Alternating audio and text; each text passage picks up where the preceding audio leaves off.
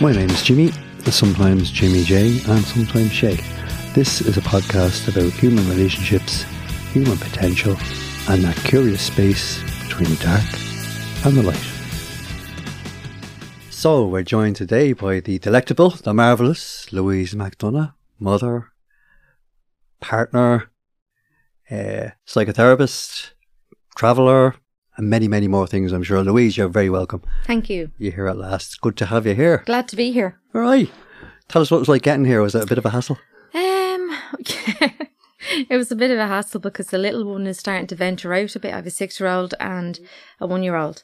And the 6-year-old is out playing with her friends. So there's a little thing called a secret garden in the estate, and you have to kind of go in and out to find them. So that's why I was a bit late. No problem at all. We were setting up doing bits and pieces. Listen, let's dive straight in, as they say. Sure. Tell us a bit about, you're a traveller woman, among many other things. Tell us a bit about your life. What was it like for you as a kid? Where did you grow up? Who's in your family? Is that okay to ask you that type of stuff? Sure, yeah. Well, there is 6 kids, parents, twins in there as well. There's a lot of twins in the family. So, say my mother's mother would have had 5 sets of twins, and then they say it skips a generation. Right. And it didn't with my mum, you know. Right. So yeah, the 6 of us, we grew up, but all were born in London. Right. So in around Whitechapel, Mile End, that kind of area. Cockneys. Yeah. Okay, now, mate. Definitely not anymore. No.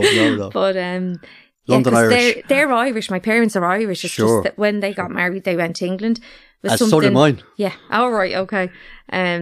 So they did that, and I think they stayed for like 18 years or something, you know, and then came home. Yeah. So all of us were born there, went to school there, but lots of different places in the UK. Do you know what I mean?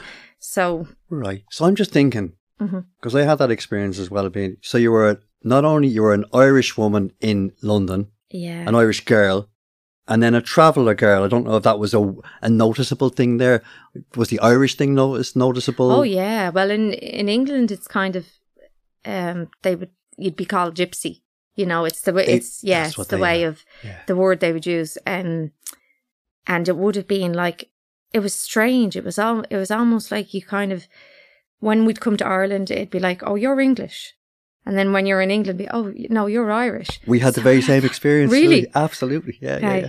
So even now when my husband says, so what do you class yourself as, English or Irish? I'd be like, oh, whatever. You know, right, take a pick. Whatever, I don't care. I got we're the Irish sea children, caught between the two.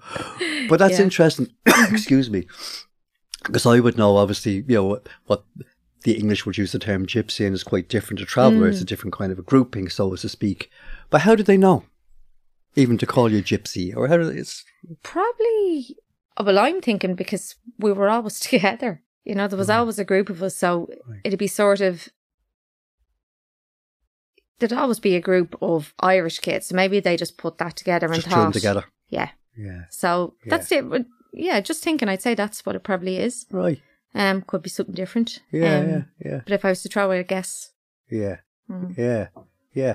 Because even like now, say the Romany here.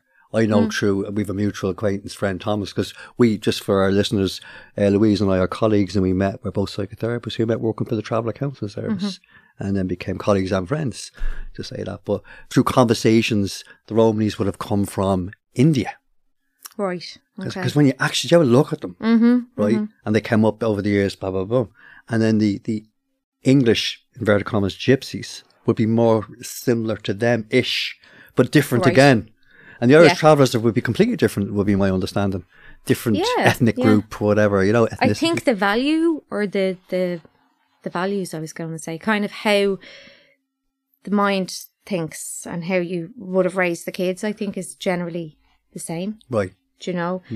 But again, I'm not 100%, but I think so. Yeah. Okay, so let's go back to London. So you're in London.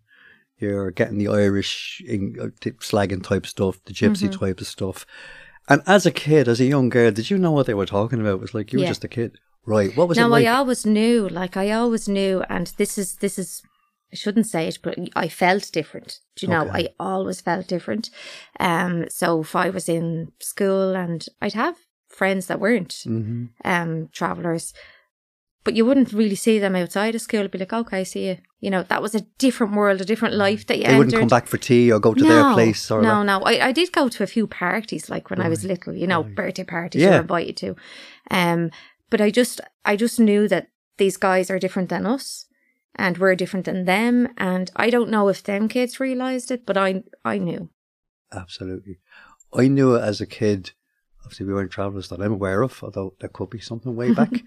Because someone said that to me, you've got a connection there.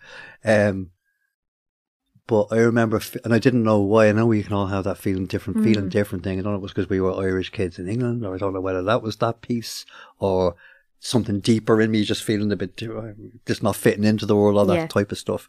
But it's not a nice feeling anyway. No, I don't know. It's not nice at all. Like, we all want to belong, don't we? God, you keep that in, you know, and without realising it, it's obviously taken me a long time to realise that that's where it all kind of comes from.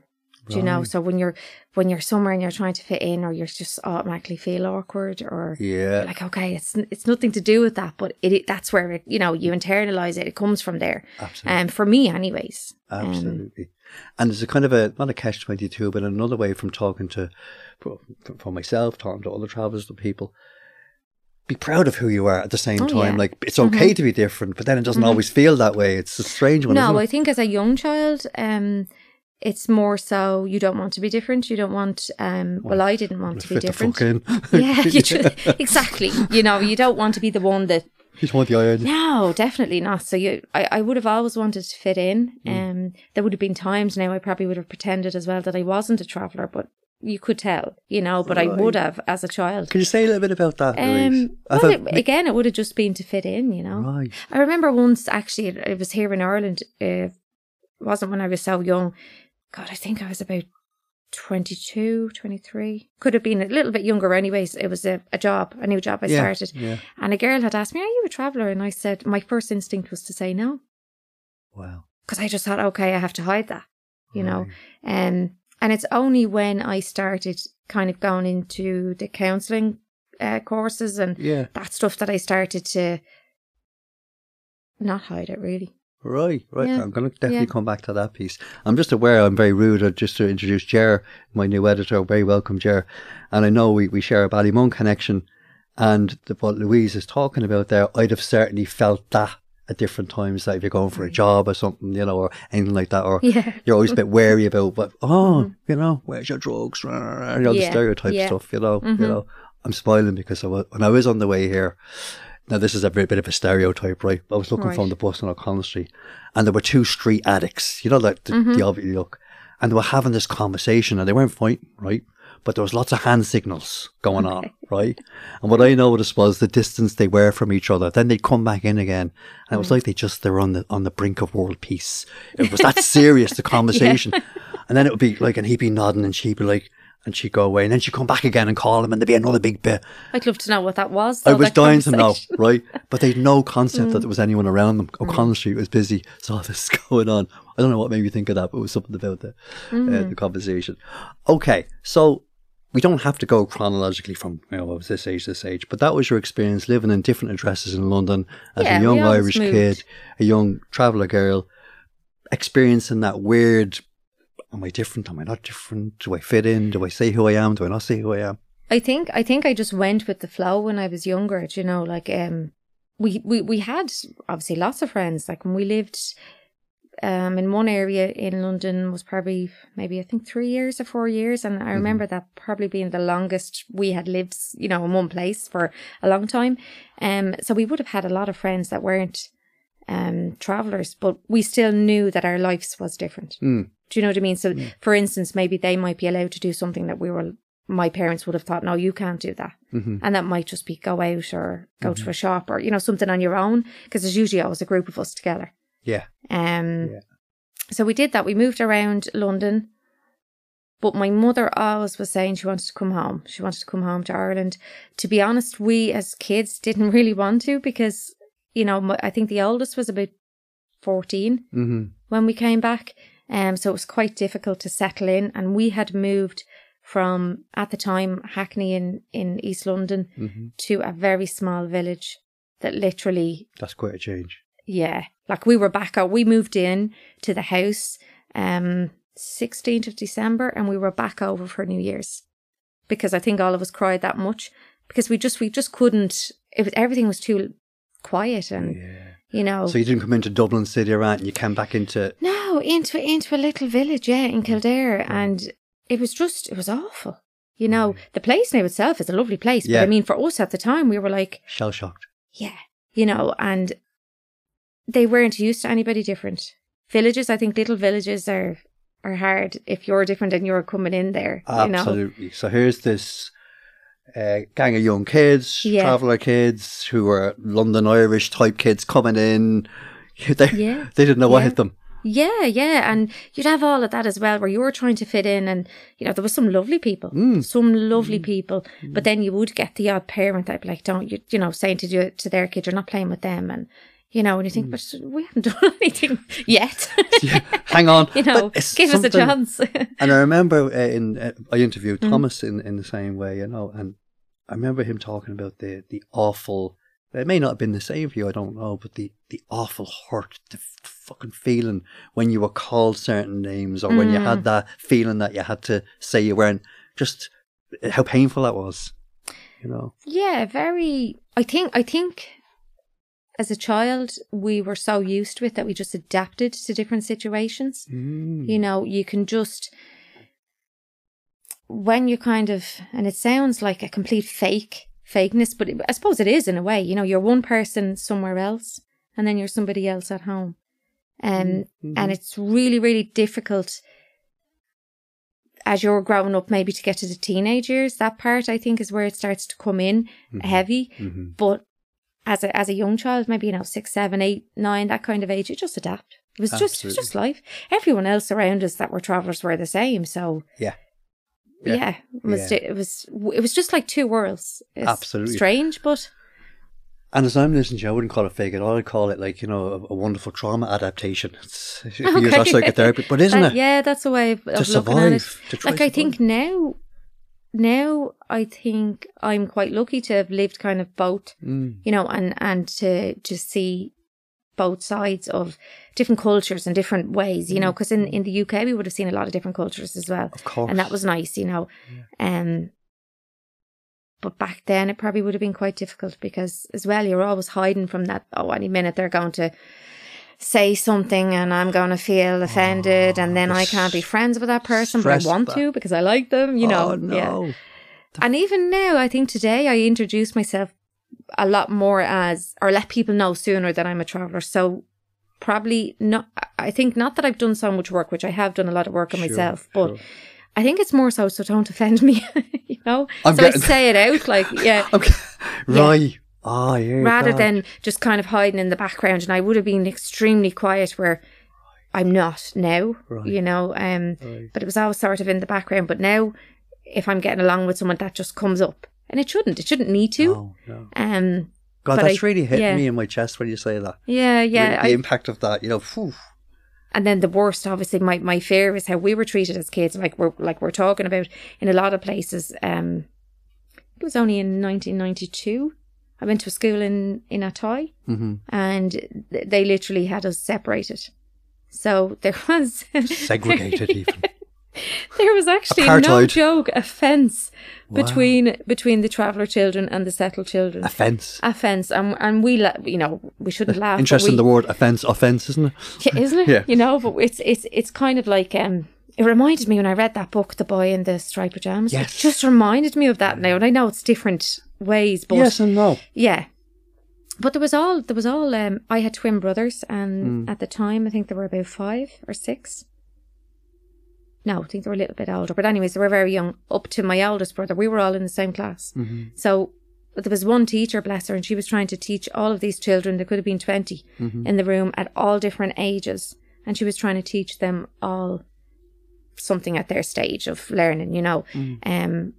Whereas the rest of the school then had their normal junior infants, senior infants, and so on. But thinking of that, then I think, oh God, if somebody did that to my child, you know, it's...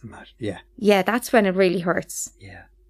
You know, Of course. When you think of it in that way, I think as a mother, it would hurt more. Of course. And like, you know, we'll go back and forth. I might bring it back again to different things. But As you're thinking about it now as a kind of an adult, an educated, intelligent adult woman who is a mother and many other things, what we call discrimination, prejudice, these words, you might not have known those words. I didn't know what they meant, but I knew it happened to me, not because of being working class or whatever you want to call it. That feeling, no, I'm not saying it was exactly the same as it would be for you, but I can get a feel for it. It's more subtle, but it was more obvious if you're, and I was thinking, I wondered why even as a kid, now I'm 61, 62 this year. So I was in school in the 70s. And I always had traveller friends, and there weren't many in the class. And I don't know if it was just a spontaneous, natural thing, or was there some kind of like connection? I don't know. I've always wondered about that. You got on? Yeah. Oh, right. Always. Okay. I'm not saying I got on with every traveller I met, because that sounds a bit patronising, doesn't it? Oh, I didn't, but I always had a traveller friend or friends, always connected. I was drawn to, and was always bothered when people said, "What are you doing with them?" I think it depends on the person you are, doesn't it? Because I suppose growing up the way we did, you could be from any race or anywhere, and it didn't faze me as a child. It was just, oh, she's nice or he's nice. But again, I would see some children being kind of set aside, or there's always a bully around, and I'd always be the one that'd feel really sorry for them because what that feels like. So it can be, I think, when you're drawn to something too, where maybe if somebody doesn't have a lot of friends, there might be a reason for it. And I would always find myself probably drawn to that person because I just know they're probably going to be a little bit more real. Yeah. And normal, and not what's normal, I suppose, but not up there somewhere looking down on people. That's just the way I found it. But so that empathy. Yeah, empathy, which again, I'll come into your therapy career in a little while. But just I'm interested in, what made Louise Mcdonagh who she is. No, you know what I mean? What shapes us? I'm just really interested in, and I really appreciate you sharing with us.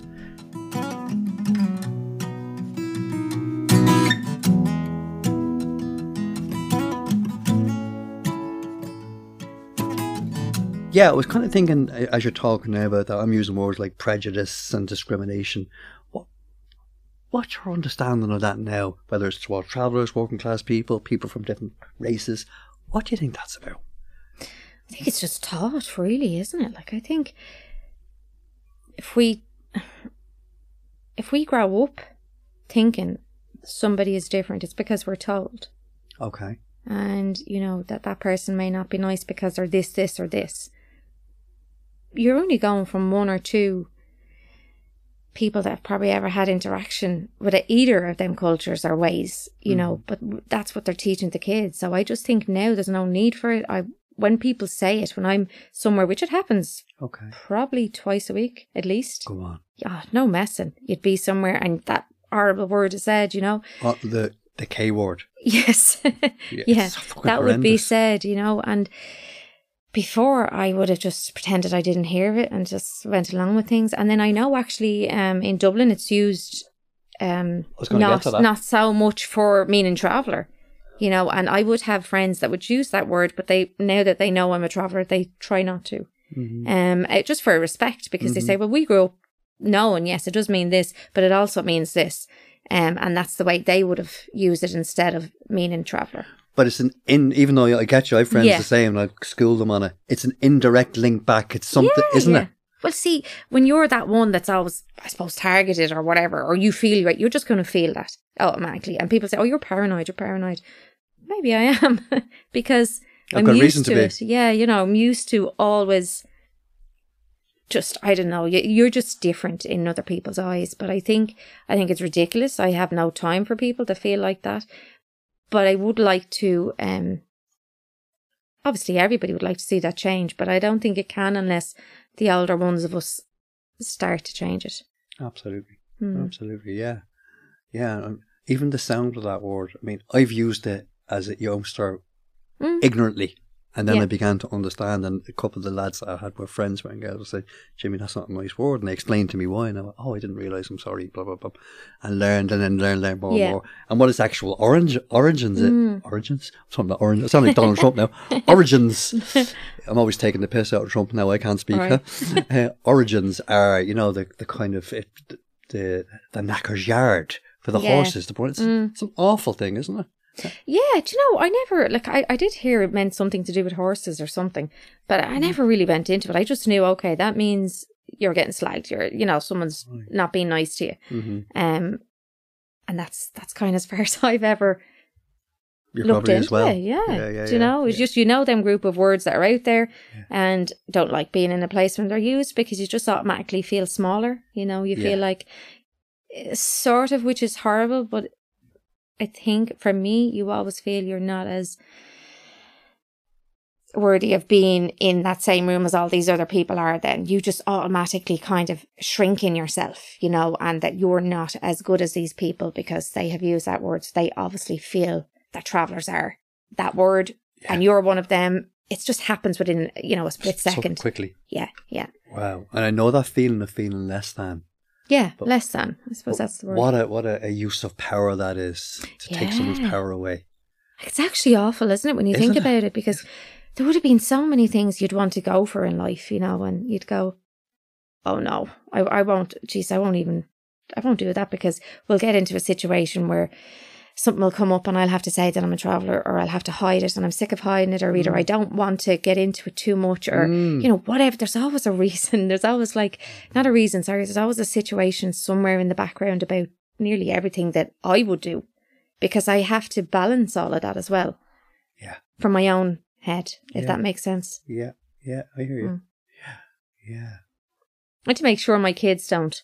See, my kids are half travellers, so their dad is settled, and they don't know too much about anything, right? Because they're so young, as well, and they don't need to. But I'm always watching, if you put it that way, because I'm so used to it. Yeah. I'm watching, I suppose protective in a way. Yeah, And again, I could be naive, but the feeling I always have, and it may be different if I actually was a traveller, is I'd want to be proud of that. I don't have to be screaming it to everyone, but I shouldn't have to hide it. But at the same time, I get why you had to. It's years horrible. ago, now I'm proud of who I am and how I live and the choices I've made and, all of that. Now it's completely different because I'm my own person. I can choose to be whoever I want, really. Do you know? And I probably picked bits and pieces from all different ways of life, and I'm just Louise. I'm not. But I have to say, yes, when I do enter a group, I do always have that there. It's always sitting on the shoulder. Say that you're a traveller before you start to get insulted. Get it out first. Yeah. Wow. Because someone's going to use it, because it's language, it's constantly used, So someone's going to use it and you're going to get offended, and then you're going to feel tiny and little and you're going to leave and it's going to mess up your day. So I just do. I'm having that weird reaction, and I seem to have it with any traveller I interact with who I feel close to or like. And it's like, I want to apologise. It's a weird fucking thing. You know what I mean? I'm sorry society's like that. I know. It's ridiculous, isn't it? It's a bit fucking arrogant I know what of you me. mean, but it's the same, because, people will say, oh, this happened, and there was travellers somewhere, and, this thing happened and they did wrong. Well, yeah, they more than likely did, but again, we just go over and over the way everybody says. We're only a small number of people in one country. Do you know what I mean? So there's a lot more settled people than there is travellers. We know that. But it just seems to be, if one or two is, I don't know, on a newspaper or something, we've all done it. Mm-hmm. Whereas if one or two... You know what they're like. Yeah, do you know? You know what they're like, Louise. All of them. Exactly, yeah. You know what them ballymunners are like? You want to watch yourself, that jar fellow will rob your handbag, you know what I mean? It's not, innit? But you know what they're all like up there. Yeah, do you know that stereotype, and it's horrible, really. But I know, obviously where it comes from, because of course I would have heard, even Ballymun, that's supposed to would be a lot more busy. I like to call it, rather. That's a lovely term. That's my euphemism. And my husband, he would say, and at me, even when I'm saying to him, these different areas, I feel not entitled to say it, but I have lived in places that are a lot, I suppose, of everything and anything. Mm-hmm. So it doesn't, when I would be messing or I would be saying something, I don't mean it in that way. It's just because I've come from nothing. With a loving family, I mean, but I don't ever expect anyone to be better or worse than me. Even though people do annoy me too, Of course they do. We're all human, but I never see even if I was to fall out with someone, I don't think they're better than me or they're worse than me. Because we've all lived somewhere, I suppose, lower than what some people like to think. What was it Oscar Wilde said? Where, you've lost me now. What's this like famous saying? We're all in the gutter. Yeah. Only some of us looking at the stars. Yeah. That lovely saying. Yeah. I was just thinking, I don't know whether it always happened or is it new. What's it like in, and again, another thing I've learned, that traveller families are very different, accents are very different, the same as, but marrying into, to use the lingo, a buffer, so I would say. Oh, right. What's that like? Well, now it's quite... it's acceptable now to some families. My family in the beginning, it wouldn't have been. Right. Not my husband now, but years ago. Yeah, if you were thinking of... Yeah, years ago. So I have an older sister, and she actually married a settled person. And it would have been the fact of, because we live differently and what we focus on, the women doing and the men doing, is so different. So it's never going to work. So that would be, again, like something that you had mentioned earlier on, you stay together, whereas a lot of settled people, they didn't. Yeah. Do you know what I mean? Yeah. If they had a row, it was acceptable to split up. Yeah. So I think it was a lot of that stuff, thinking from like my parents' age, at the time. So it would have been a no-no, and she did it. So it was a real no-no at the time. But they got over it because they had to. She pushed through those barriers. Yeah, she did. Paved the way. They're saying that they actually are together. But it didn't work, but for different reasons, not for the reasons that people would have thought because they're so different, They were two human beings that didn't get on. Exactly. It was just, could have been anyone. So it's not really, I know it's not really looked upon that, it's the best thing to do because we're so different, but I think it's changing everywhere now as well. And my dad really likes my husband, so he's all right. Always good. Yeah. I'm not too sure what he thinks of him now. But no, all of my family have married to settled people now. Have they? My older brother is married to a traveller. And so then sort of nieces and nephews would then after. But the rest of us have all settled with settled people. Yeah, who are settled that settled. Settled people aren't really settled, are they? I know. Well, you don't even really know what does that mean? What way to use. I know. Yeah, I found myself lately saying non-traveller.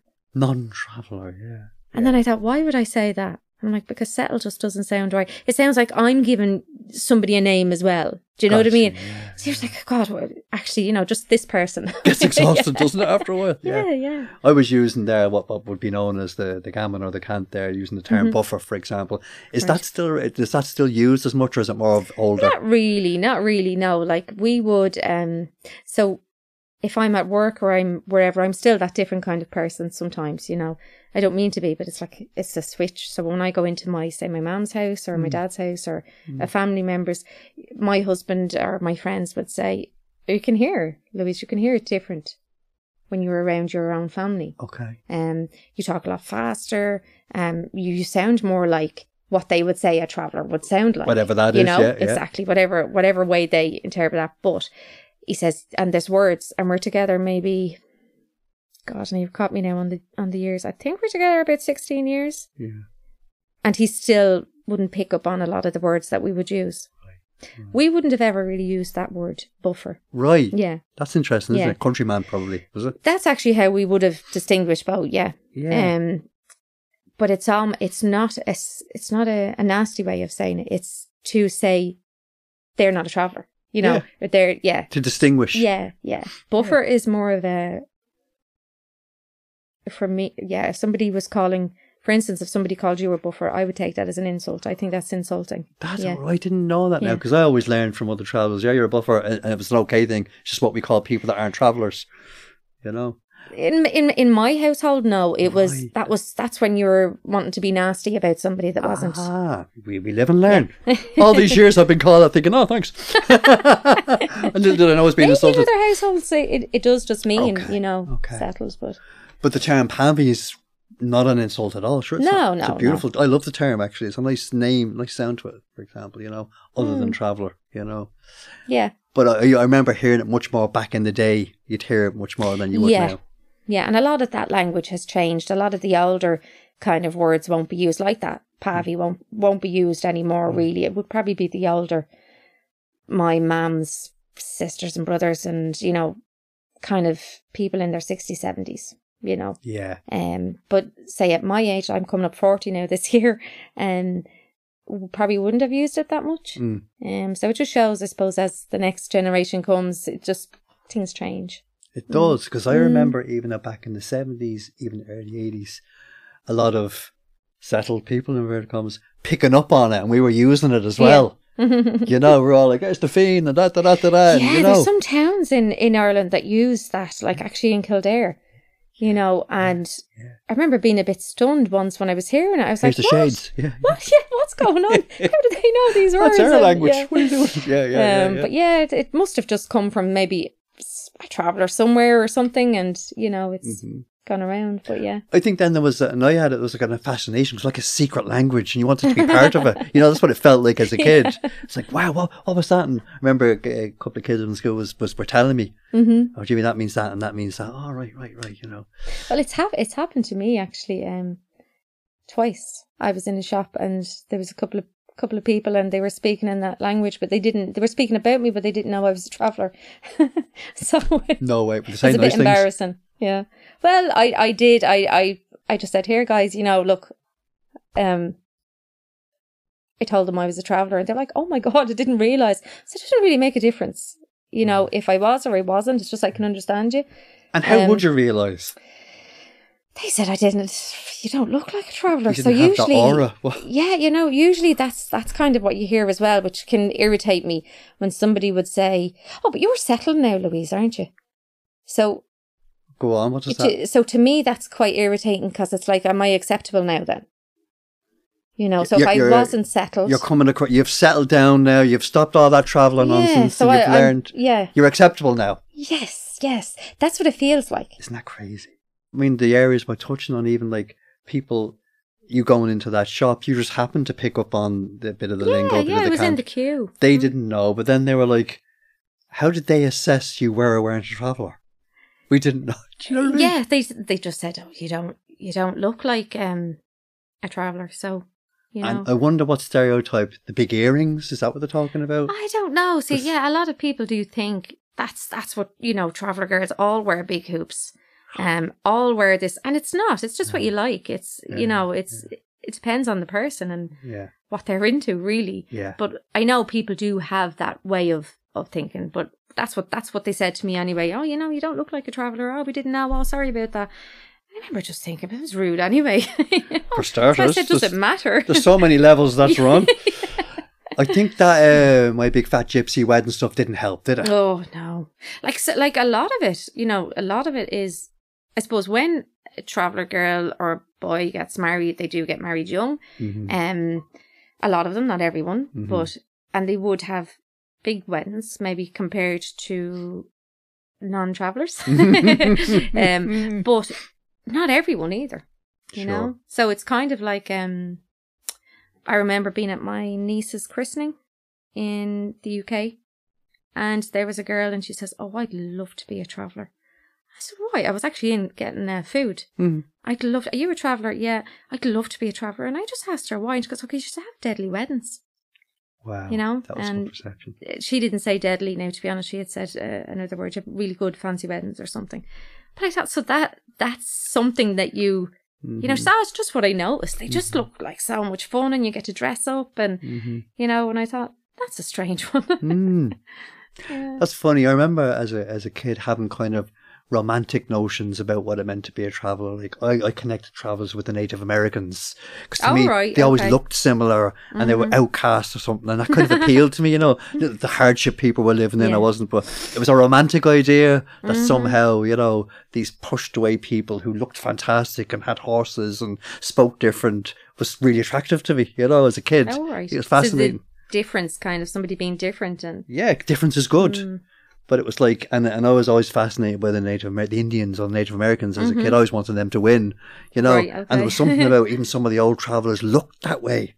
Yeah. You know? I would have a lot of family that would be darker. You know, my dad you're pretty dark. Really dark, he is. And his family would be quite the same, you know, and you'd mistake them from, they're not Irish, they're not English, they're definitely from somewhere hot, Right. you know. Yeah. It's kind of a very regal, noble look, isn't it? Yeah, and just constantly tanned all year round they are. Yeah.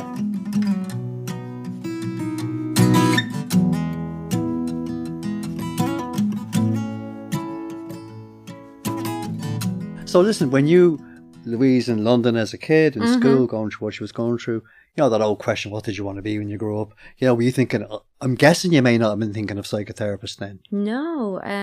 Growing up, I suppose, well, to be really honest, growing up, any traveller girl, most traveller girls, I'm not on about today. I'm talking back, I suppose, 30-something years ago.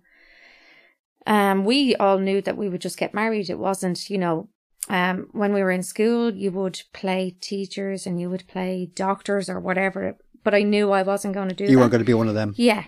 Even though I liked the games, you know, and we had a playroom in our house and I'd always be found in there playing teachers or, you know, something.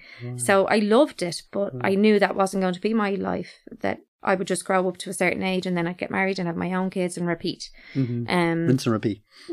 Yeah. So I suppose it was a big change, and when I was very, very young, I did that. I lived that life for a little bit, and then it was actually, you know, I'm not comfortable. It's not working for me, so I changed. Tell us about that. At what point you began to feel, there's nothing wrong with doing that, but it's not for me. Yeah. I respect it. Like, I mean, it's the way of life for a lot of people, and it was for us, you know. Sure. I just have decided, actually, that doesn't suit me.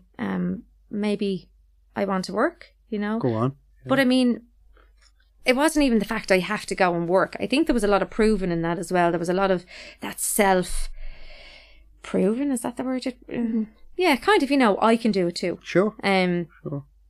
Just because you feel maybe little on the inside, from being made feel little on the inside, you're proving something all the time. So for me, I remember getting into childcare first. I had a million different jobs, beforehand. Right. And then I got into childcare, and it was the first course I ever did. And I don't have a junior cert or leaving cert or anything like that. I didn't either, yeah. Wouldn't have had a clue, you know. I could read and write, but I wouldn't have been great. So I found that difficult, but I qualified in that, and I did that for a few years. And then I got a mortgage, and that was something different as well, because it was just kind of different. I was like, okay, now I have to pay these big bills, and this childcare isn't really paying. And I was like, if I'm going to change my job, I'm going to really try and do something that's meaningful. So I was sitting there thinking, what could I be? And then I was looking online, and I thought, I seen psychotherapists, and I've always wanted to do that. No, it's not major money, but that's for only really, really smart people, you know. So straight away I had put myself down to the level of, no, you wouldn't.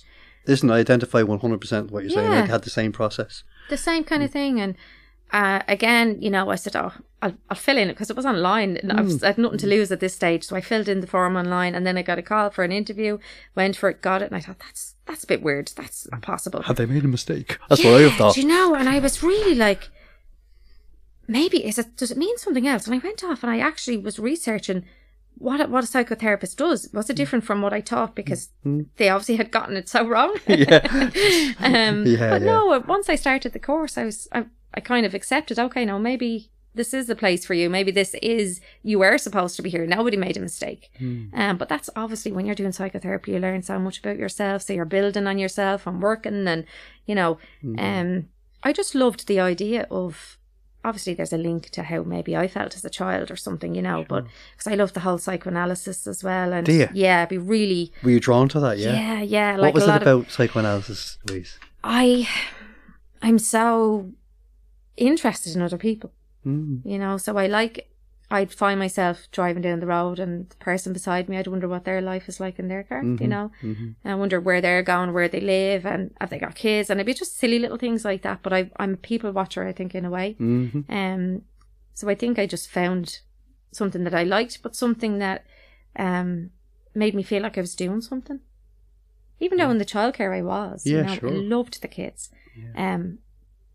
But just something I think that had a connection somewhere in me, kind of. So yeah, and I still like it. You know, I still really, really like it, and I'm only newly accredited a year or so. And my youngest will be starting creche soon, so I can kind of just really get into the work, because I've just been really part-time for all the years, really. Yeah. So I'm hoping to kind of go in a bit further then. Yeah, so I never thought I would do it. I never, as a child, believed or thought. And it wasn't even, oh, but I can't. It was just, no, we didn't. It was like, I don't know, you know, you look at something, you see what you see. Yeah, it's just not there. Really. Yeah, it wasn't an issue. No. Yeah, it wasn't an issue. So when I tried it, it worked, and happy from it. Yeah, so I suppose everybody is different. And what way were your family, friends, both traveller and settled, responding to, like, I don't want to go and be a psychotherapist? What was the reaction like? They were a bit confused, because you know, my dad was like, but you've already went to that school and, you know, got a course and working in this place, why do you want to do another? And yeah, makes sense, doesn't it? I was like, well, you know, I'm just going to try something that I really, really like, I'm really interested in. And he was like, okay, whatever. It never fazed him, because at that time I was married then, and I'd moved out, and, you know, I had that separate life, although you still run things by the parents at the time, you know. We would have always taken the sort of not their advice or that we have to do, but it was just a thing. It was just, I think any parent, anybody who does with their parents. But yeah, no, nobody really reacted bad to it. It was more so, God, that's going to be a lot of work. You know. Yes, it is. And how are you going to fit that in with working and, you know, doing this and that? How are you going to manage that? But I didn't have kids at the time either, so yeah, it was hard work, but I managed. Yeah. But struggled, you know, through it, because obviously having to work and study and all of that. So I didn't have anything negative. Sure. Yeah. And I'm just thinking of, you know, Louise playing and playing in the playroom. You would love to be a teacher, and psychotherapy and teaching are not dissimilar. So in a way, you've moved into an area, and childcare also, but psychotherapy, that's kind of fitting your dream as a kid, what you were naturally good at, being with people. You're curious, you're interested, you're a deep person, you reflect deeply, you're intelligent, you know. It's lovely to see that. And look, I know, I also supervise students and stuff, how hard it is to get through a course. God, yeah. The demands. I thought it was tough. The academic demands, the personal demands, the reflection demands. But I'm of the view that, like, I've met some people who are academically brilliant and they know all the theory and that. I'm not saying they're bad, they just don't feel natural, but some people like you feel natural to me, very natural. Yeah. So yeah, all the training is important, but I think there's something else, isn't there? Well, I think it has to be in you, you know, and I would have seen that myself in different jobs. Right. Someone would have like super big, high, top degree on something and not be any good at the actual job, you know, and just to be straight about it, you say that person shouldn't work here. They're the wrong worker. And whereas somebody wouldn't have any of this college thing behind them, and they're doing that same job, but they're made for it. They're, you know, and then the other person that's really got the paperwork behind them, they're getting a lot more paid than the person that's actually doing the job a lot better. Unfortunately. It's just the way the world goes around, though, isn't it? The world goes around, unfortunately, sometimes, yeah. And like, as that was going on, did you find throughout your life, even as a kid or a young teenager or a young woman, people spoke to you a lot, like opened up to you? Did you have that experience a lot, or listen? You know? Okay, I did. You didn't. So that wasn't. So people weren't. Probably as I was before I, maybe a few years before I got into psychotherapy, I started to probably mellow out in myself as well. And maybe I became calmer and more approachable then. I don't know. So it happened then a little bit more? Yeah, a little bit before, yeah. I would be, I suppose, I'm always trying to figure out, is there something I can do there or that, you know? But I have so many great people around me that they're doing it too. So you never feel that you're always the one or you're the, you know, because a lot of people I think are carers by nature. They always do get left behind. But no, I really enjoy, I think, being that one as well sometimes. Yeah. Is there any part of, because it's all different types of psychotherapy, that you love most, Louise, you're drawn to? And I know you're saying for practical reasons it's been part-time for a while, but hopefully, I think you were talking about your youngest will be going to creche, you'll be more available to do the work that you're more interested in, or client groups, or do you don't mind? I want to in the future start to do group and start to probably get into addiction a little bit more, because that's becoming just so much everywhere, you know. And it was, of course, years ago, it was just the hidden. I suppose it was quite hidden. Yeah. So I'd be interested in that, and the psychoanalysis. Yes, I'm always at that. I'm always wondering, you know, I'm always one of them people wondering why this happened, why that happened, why it is the way it is. So I think that's maybe why I'm drawn to that kind of stuff. Or prison work, you know, I find that really interesting, because again, it's about how we've got here today, and do you want this, or do we change this, or what way? You know, all the solution focused really, isn't it? Yeah. You have a way about you, Louise. Now, again, I hope this doesn't sound fucking bollocky or whatever, but I'll try and put it out. You're a bit understated, and I mean that as a compliment, in terms of, like, I'm listening to your journey, and I know there's so much more to you, right? But I'm listening to and imagining the kind of challenges you were facing with all the things you're talking about. But you have a way of kind of like, not brushing it off, but kind of going, well, that's the way of life. But you met some serious challenges, got into a profession that's fucking hard to get into, right? Because I don't know about you, there was also, while internally there might have been a block, I can't do this, you also meet it. Yeah. I've met that, right? Did that, rearing your family, doing all your bits and pieces, doing all that, but yet here, showing up, really interested in it. You know, interested in difficult areas of psychotherapy, addiction, you're interested in psychoanalysis and all that. You're also got a social connection to prisons, what's going on, how do people end up in this? You're really interested. But you have a lovely understated way, if you know what I mean. Is that the term I need? Yeah, I think it's understated. I mean that in a comment that. Thanks. It's like, you know, that what's the image of the swan, but the feet are kicking? You're like, you're very graceful and gracious, but you're like, you've worked hard. Oh yeah, I do. I feel that, but you don't piss and moan about it. Sometimes I do. Like, we're all human, yeah. You know, sometimes when I get on a rant now, I'll be giving out, and I do that around the house to myself, talking to myself, and everyone just leaves me alone. You know, because I'm doing whatever I'm doing, and that's fine. Everyone has their own way, but I think I did face an awful lot of hard things, and I still do today. And I guarantee you, next time I see you, Jimmy, I'll tell you a story of something that happened in between, you know, because again, people say, now you're being paranoid. Well, I'm just used to that, you know, I've just been discriminated against all the time. It's just the way it is.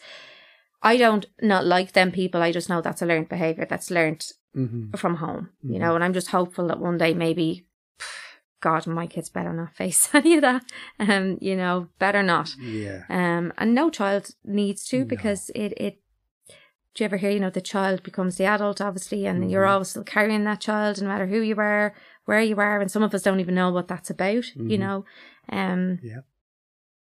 But that stuff hurts, and I think if you were to get really serious and real with it every day, I think you'd probably, you might as well just give up then. You know, you might as well say, sure. Yeah. And I'm not sure, now again, I'm generalising, Louise, that the non-travellers, the whatever we call them, the countrymen and women, we don't call them buffers because it's an insult. No. You know, that group, them, really, now some of them obviously do, really, and again, I know this is a touchy piece because, as you said, people, you're being paranoid, I do a lot of stuff on fucking cluster B personalities, narcissism, that type of stuff.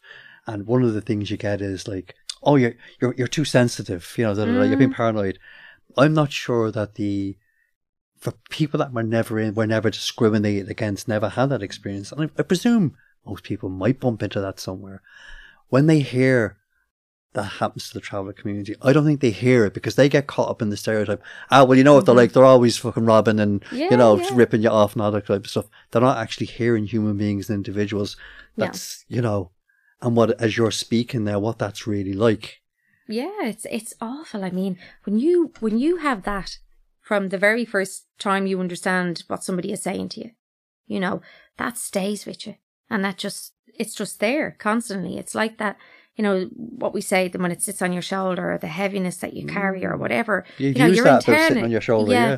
Because it does feel like that, because when I use that term, sitting on your shoulder, you can take it on and off, Good. So it's always there, and it's horrible. It can make somebody not feel good enough. And I don't think anyone should ever feel that way. I think no matter who you are, where you are, and I've got friends from all different backgrounds.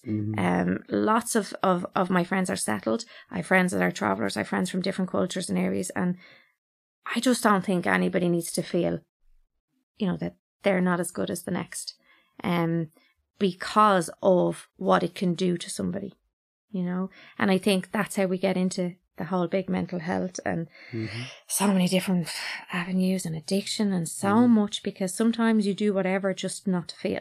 And we can be going on about something else now, but do you know what I mean? So I just think it all starts from then, and definitely there's no saint really walking the earth, but no, there isn't.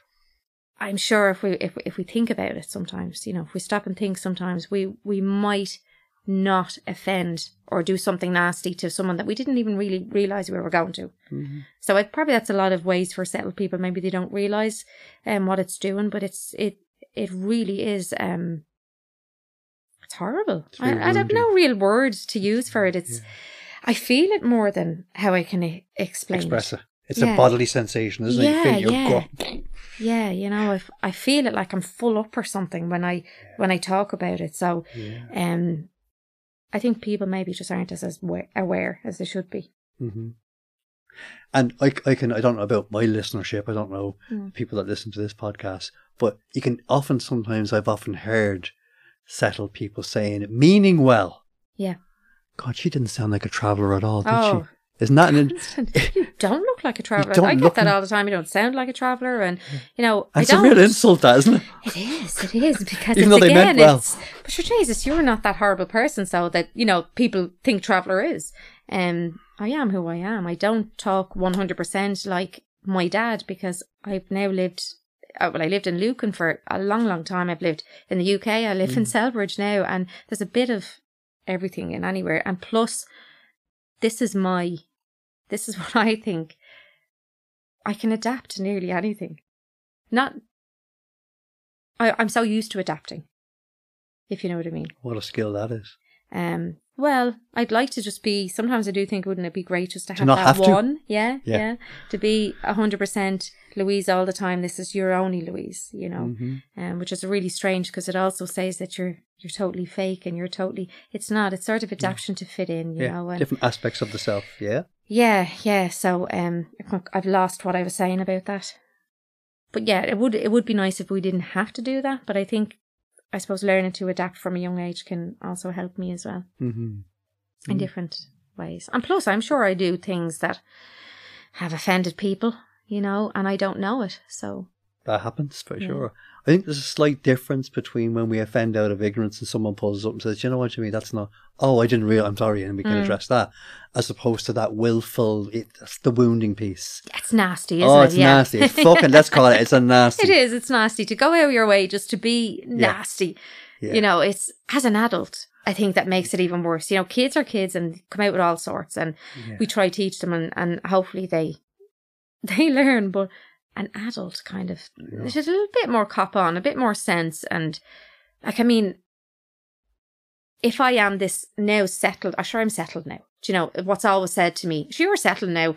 She's learned now. Yeah, it annoys me when people say that. But anyway, I still, my both kids' christenings, I still had issues with, and I would have to use my husband's name, because if I use my name, sure, we weren't getting any booking for their christening. It's just not going to happen. Not on, is it? Yeah, but I'm on about in a town that I'm known, and I've lived there, I work there, my kids go to school there, but it's simply that name. The person doesn't know me, and I know people have to protect their, I suppose, business or whatever.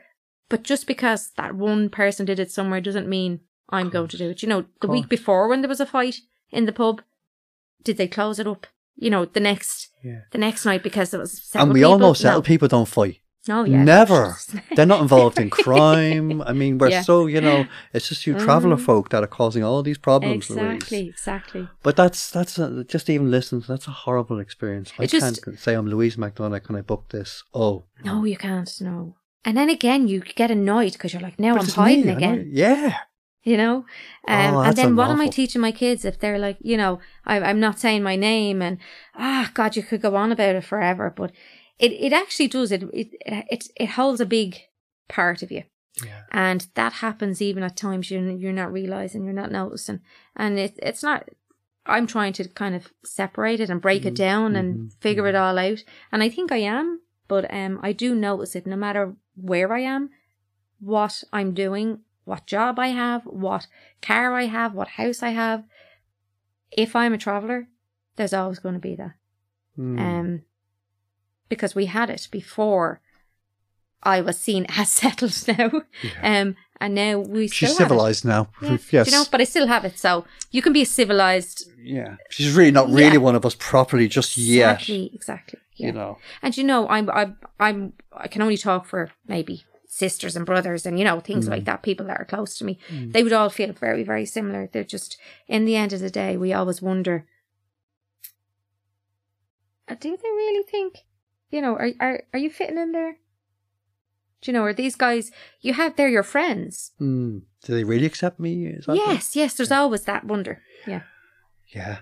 That's a deep philosophical question as well, isn't it? Which again is probably off somewhere else, you know, can go on a different road, but you do. I think it's just from, there's obviously travellers that don't feel like that. I'm just going on my experience, and I hope there isn't many that feels like that. And you don't have to be a traveller. You could be anyone that's been told something that's not great from a young age, and you grow up to believe it, and it's internalised, and then it's trying to get it out, and all of that stuff is big reason why we need psychotherapists today as well, you know.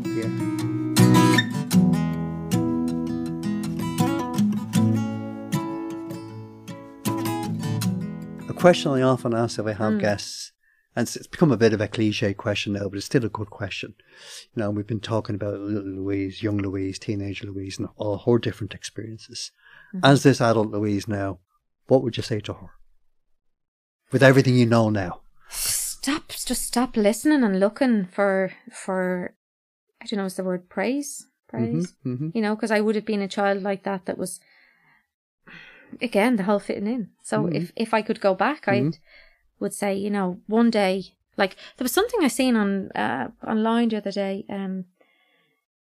The worst day of your life still only has 24 hours. Something like that, you know, and it just caught me, and I thought, because do you ever remember being a certain age or going through a certain thing, and you're like, this is never going to end. It's going forever. Yeah, do you know, I'm never going to get by this. And I think maybe something like that, you know, because and as well, my life has changed so much, and the way I live and how I live and what I think and what I see has changed, you know, so much, that it's never always going to be the same anyway.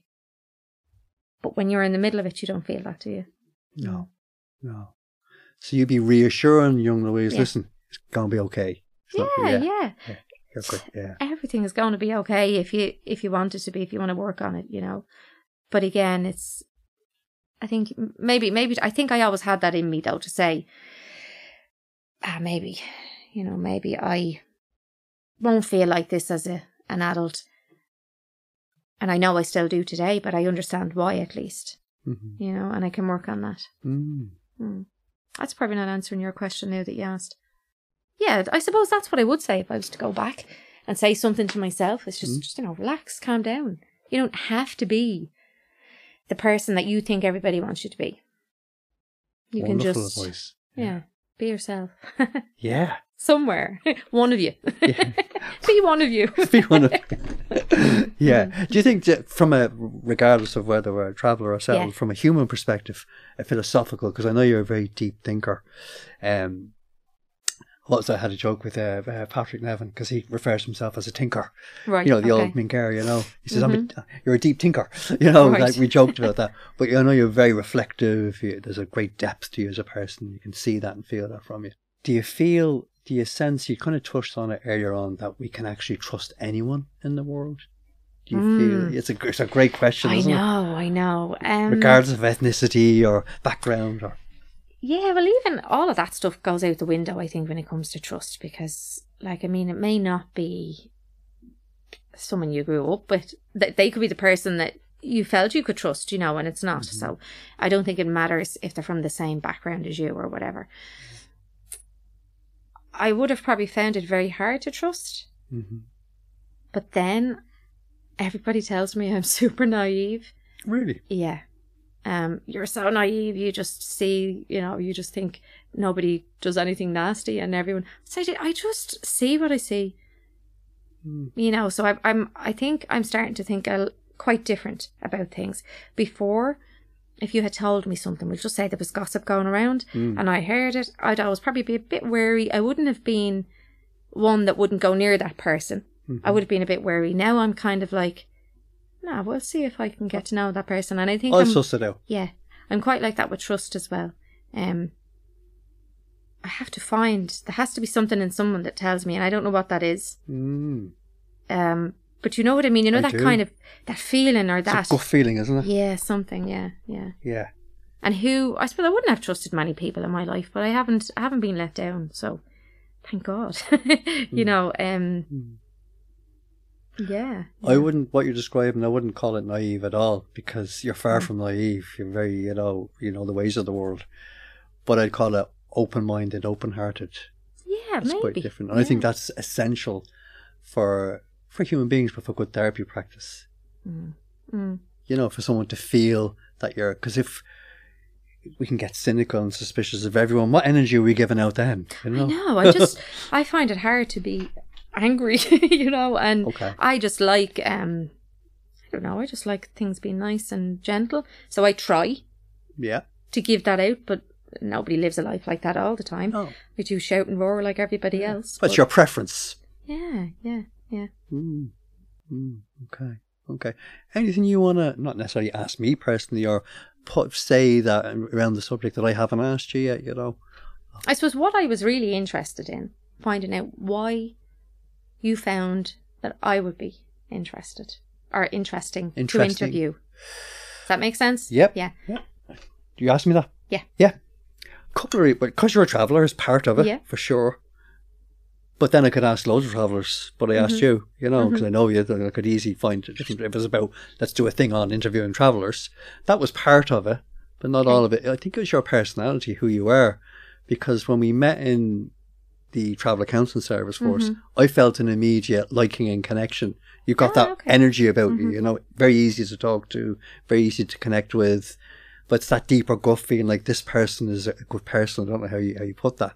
You know, another way sometimes you can get that information with someone very quickly without hearing a lot. Yeah. So just our interactions. You're a psychotherapist also, so often this podcast isn't necessarily a psychotherapy podcast, but has that leaning. It looks, I look into that quite a bit. I know you're philosophical and interested in life. They were the reasons. You're a female, you're a woman, female traveller. I've had one male traveller. One or two so far. It could be more. I was very interested in the female perspective as well, as a human being, as a mother, and all the different things, you know. They were the reasons why, I think. Could I ask you a question? You can. What made you ask that question? It's a great question. I suppose I was thinking, sure, what would I have to say, you know? Because I was thinking, you know, on the way up here, okay, but how would I answer certain... I didn't know what you were going to ask, but... And I don't mind, because I am open and honest as much as I can be. And we decided to do it that way, didn't we? Without organising it beforehand, we said, let's just, you know, sorry, go on. But I just had wondered, you know, what's interesting? Why were you interested in interviewing me? And it made me feel that I have to know that, because I think it's probably all the work on yourself as well you're doing, and you know. I think my, again, gut feeling, and the interviews proved to be right, that you've got so much to say. Too much to say. Yeah. She fucking never shut up. When shut she the starts. Fuck up. But you know what I mean? And like you said, we could have easily extended this and done a whole other interview on something else. There's so many great topics that's come up there, Louise. Yeah. And I knew you could talk on them all and have a very interesting take. You're very interesting, like you're really expressive, articulate, you know, smart as fuck on the stuff, you know what I mean? As I said, downplayed very much, quite humble with it, you know? Yeah. And that's a good thing, you know. But yeah, they were the reasons I asked you. And I just knew you had a kind of quite an engaging personality as well. That I've interviewed some people are hard to interview.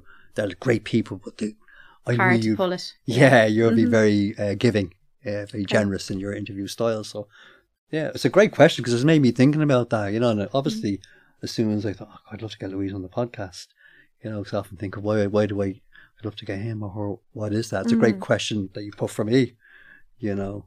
Because even though we know each other, we don't know each other that well. No, there's still a whole load I don't know about you, you know. And well, interview I'll me catch you one day. Let's do it. Let's flip. Have you got another hour there, Chair? Let's flip it around now. Ask me one question about me. No, you can, of course. So yeah. Okay. Anything else you want to put out there? No. Just I'm thankful. I'm grateful for being here. Thanks for the opportunity. My pleasure.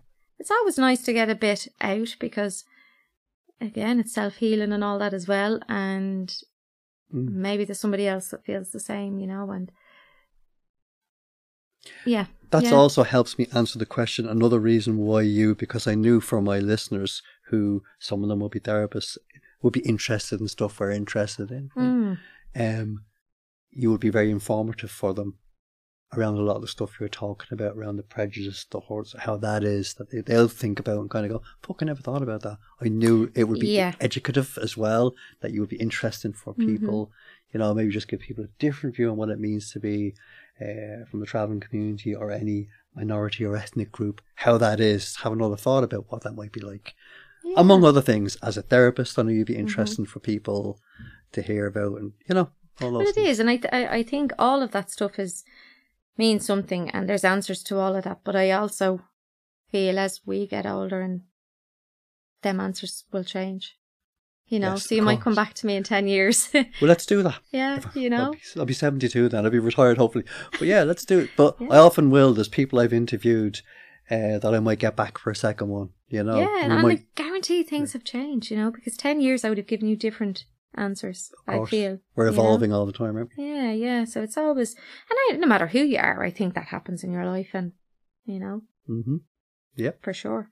Yeah, life changes us, our perspective and so on. Yeah. My daughter said something like that to me recently. I was explaining something to her, but I was sort of thinking away in my head, and she's 6. She could be 7 in a couple of weeks.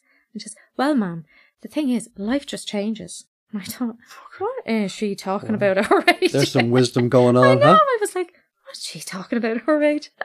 So I had a giggle at that. And it sounds like she was trying to teach you. She was telling me, yes. She was, because, you know, whatever it was I was talking to her about, she was giving me the answer. Yeah. And I was just thinking, that's another thing that surprised you too. You wouldn't think children go that in their mind, you know, but it's as young as that and younger. Very humbling. Yeah. So I think we have to be really careful. Yeah, well, I think I'm sure, and I'm sure I don't know your husband, but I'm sure that his influence was there too. But your influence, you can certainly hear in her there, you know, in what she said, you know. Okay, Louise, listen, I really appreciate you coming in. I was very confident that it would be a lovely experience, and it has been for me, and I hope it has been for you. Yep. I've certainly learned a lot, and, you know, I know we'll be meeting again through our work and stuff like that, so I look forward to that. I really want to thank you for coming in. Thank you. It's been a lovely Thanks for having me. It's a pleasure. You've been listening to the Twilight Conversations.